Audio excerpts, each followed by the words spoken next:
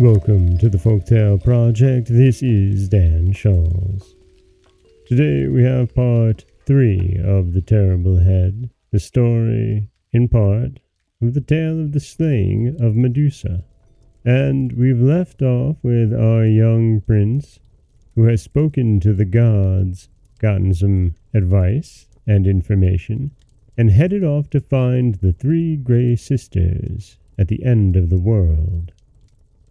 This is The Terrible Head, Part 3. Their hair was as white as the snow, and their flesh of an icy blue, and they mumbled and nodded in a kind of dream. Their frozen breath hung round them like a cloud. Now, the opening of the cave in the ice was narrow, and it was not easy to pass in without touching one of the Grey Sisters. But floating on the shoes of swiftness, the boy just managed to steal in, and waited till one of the sisters said to another who had their one eye, "Sister, what do you see? Do you see old times coming back?" "No, sister." "Then give me the eye, for perhaps I can see farther than you."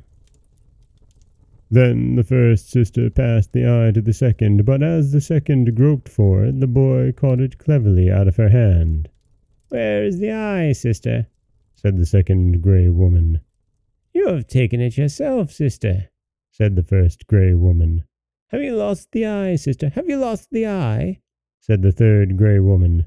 "Shall we never find it again, and see old times coming back?" Then the boy slipped from behind them out of the cold cave into the air, and he laughed aloud. When the grey women heard that laugh, they began to weep, for now they know that a stranger had robbed them, and that they could not help themselves, and their tears froze as they fell from the hollows where no eyes were, and rattled on the icy ground of the cave. Then they began to implore the boy to give them their eye back again, and he could not help but be sorry for them, they were so pitiful. But he said he would never give them the eye till they told him the way to the fairies of the garden. Then they wrung their hands miserably, for they guessed why he had come, and how he was going to try to win the terrible head. Now the dreadful women were akin to the 3 Grey Sisters, and it was hard for them to tell the boy the way. But at last they told him to keep always south, and with the land on his left and the sea on his right, till he reached the island of the fairies of the garden. Then he gave them back the eye, and they began to look out once more for the old times coming back again.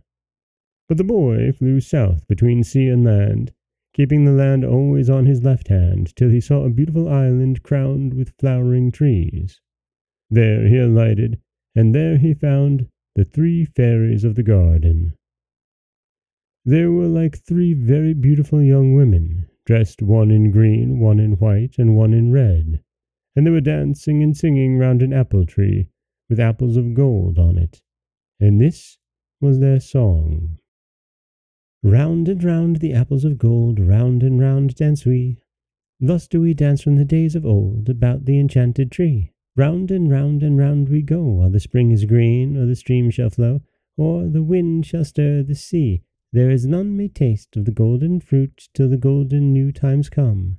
Many a tree shall spring from the shoot, many a blossom will withered at root, many a song be dumb, broken and still shall main a lute, or ever the new times come. Round and round the tree of gold, round and round dance we. So doth the great world spin from of old, summer and winter and fire and cold, song that is sung and tale that is told, even as we dance and fold and unfold round the stem of the fairy tree."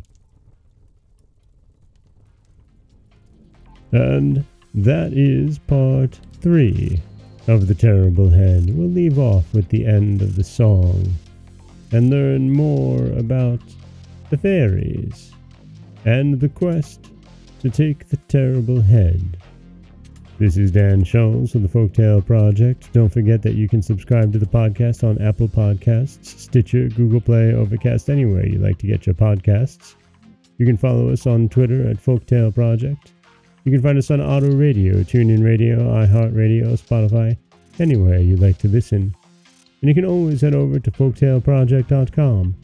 You'll find a new story waiting for you every Monday, Wednesday, and Friday. As always, thank you so much for listening.